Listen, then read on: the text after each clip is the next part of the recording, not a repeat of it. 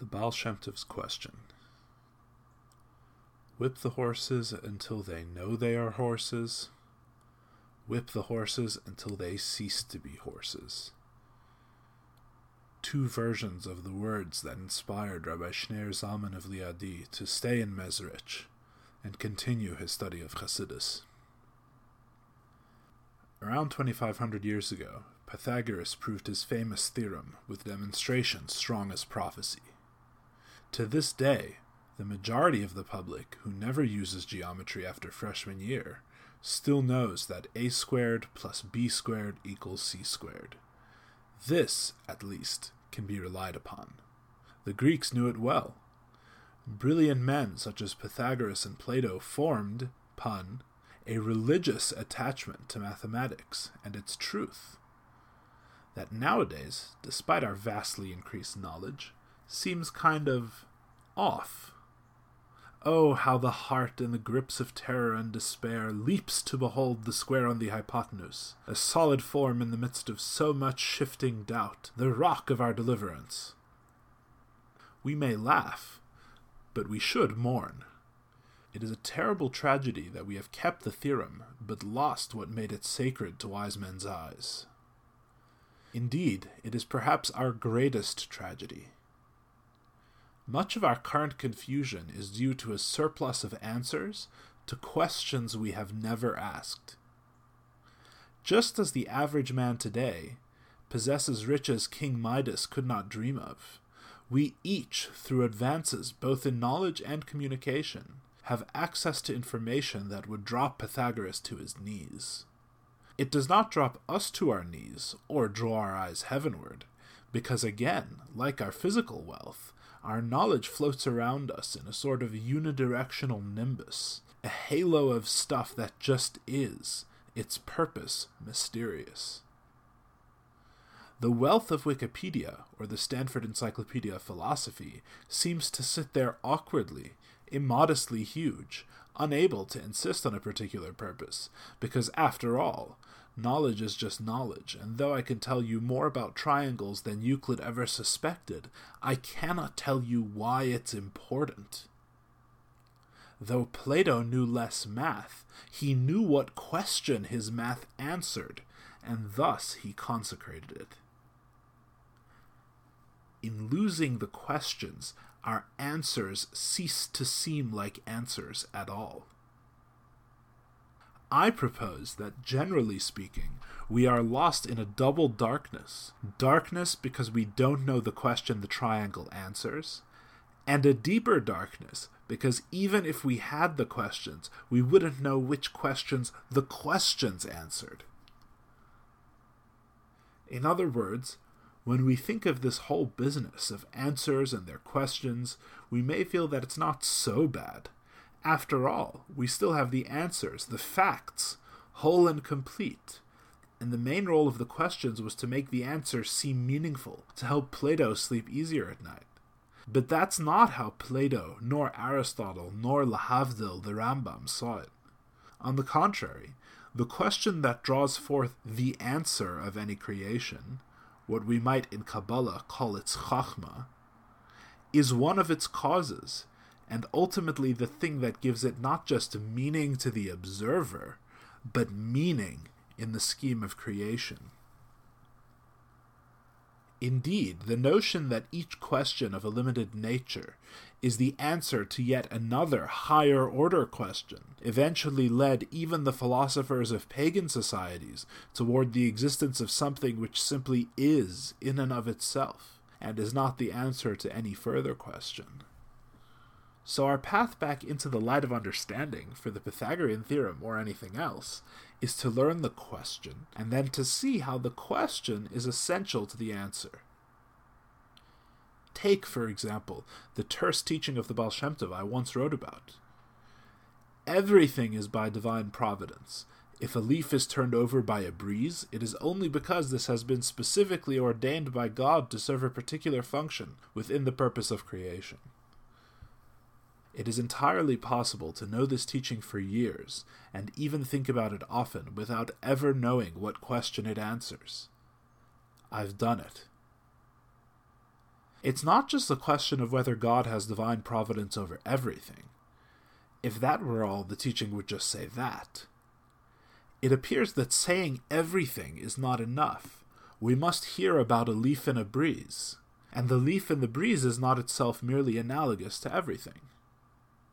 What then is the significance of the leaf? The significance of the leaf is its insignificance. We are learning from the Baal Shem Tov that God cares about the leaf in the wind because something about the leaf implies that God shouldn't care about it. The Baal Shem Tov doesn't teach that every single hand you are dealt in poker is ordained by God, or every wheel that falls off one's wagon is divinely decided. Such teachings would imply a question predicated on a deterministic universe, where the antithesis of divine providence is luck or happenstance, and that is what the Baal Shem Tov would be negating. The question would be, does God rule over even the things that seem random? And the answer would be yes. Instead, we have a leaf turning in the wind, an example we wouldn't normally consider luck or happenstance because we barely consider it an occurrence at all. In fact, the Baal Shem Tov's question, as betrayed by his example, is, does God rule over even the lowly, insignificant creations? And the answer is yes. Does God have time for my frivolities? And the answer is, God has time even for a leaf. The difference between the actual question and the possible question is vast. The Baal Shem Tov is not asking whether God has control over those things which seem given over to chance or nature. This would implicitly acknowledge a dichotomy between the things we think must happen. For example, our rug must stay on the living room floor and not levitate us to a whole new world. And things where, well, the Creator can fudge the numbers. I get a straight instead of a full house. And we would be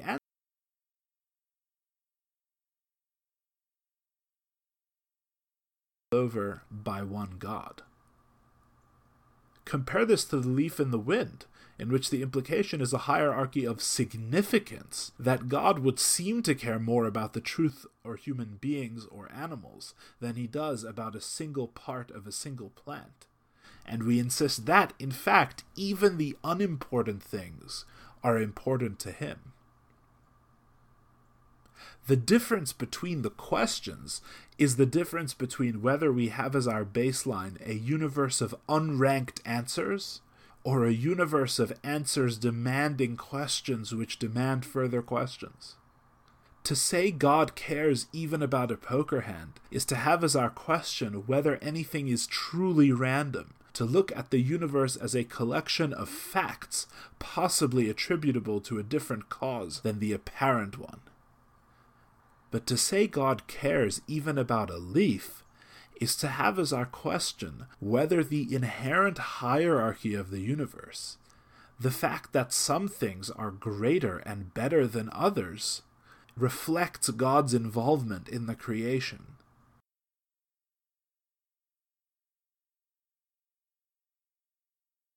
Things are far. The first question says that everything matters because nothing matters, because there is no hierarchy. The second approach says that the hierarchy is true, but God still cares about everything, and it is for us to work out this contradiction. If the Baal Shem Tov's teaching were about playing cards or wagon wheels, we might think that God treats differently with necessity and happenstance, and the Baal Shem Tov comes to teach us that he cares equally for both. Really, the Baal Shem Tov teaches us something far deeper and more profound, that there is a God utterly unbound by nature, and a universe of occurrences that spirals forth from the Creator in ranks of importance, purpose, and meaning. It is only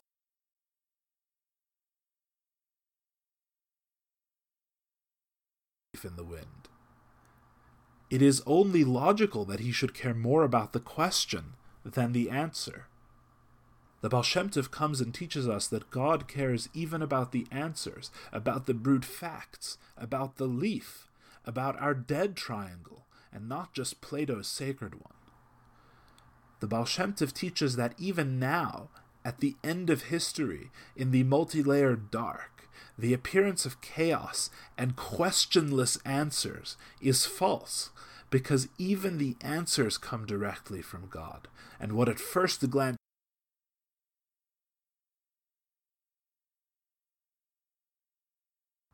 we live in a time when our answers have forgotten they are answers.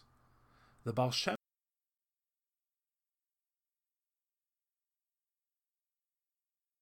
finds the answer that it is an answer, that God cares about even the irrelevant leaf. But now that God cares about the leaf, how in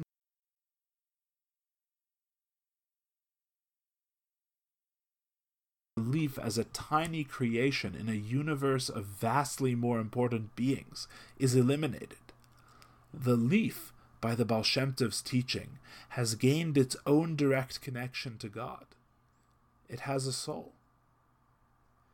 The answer has been whipped and forgotten it's an answer, much like the unmoved mover who creates and sustains the world, and even the darkness has become light.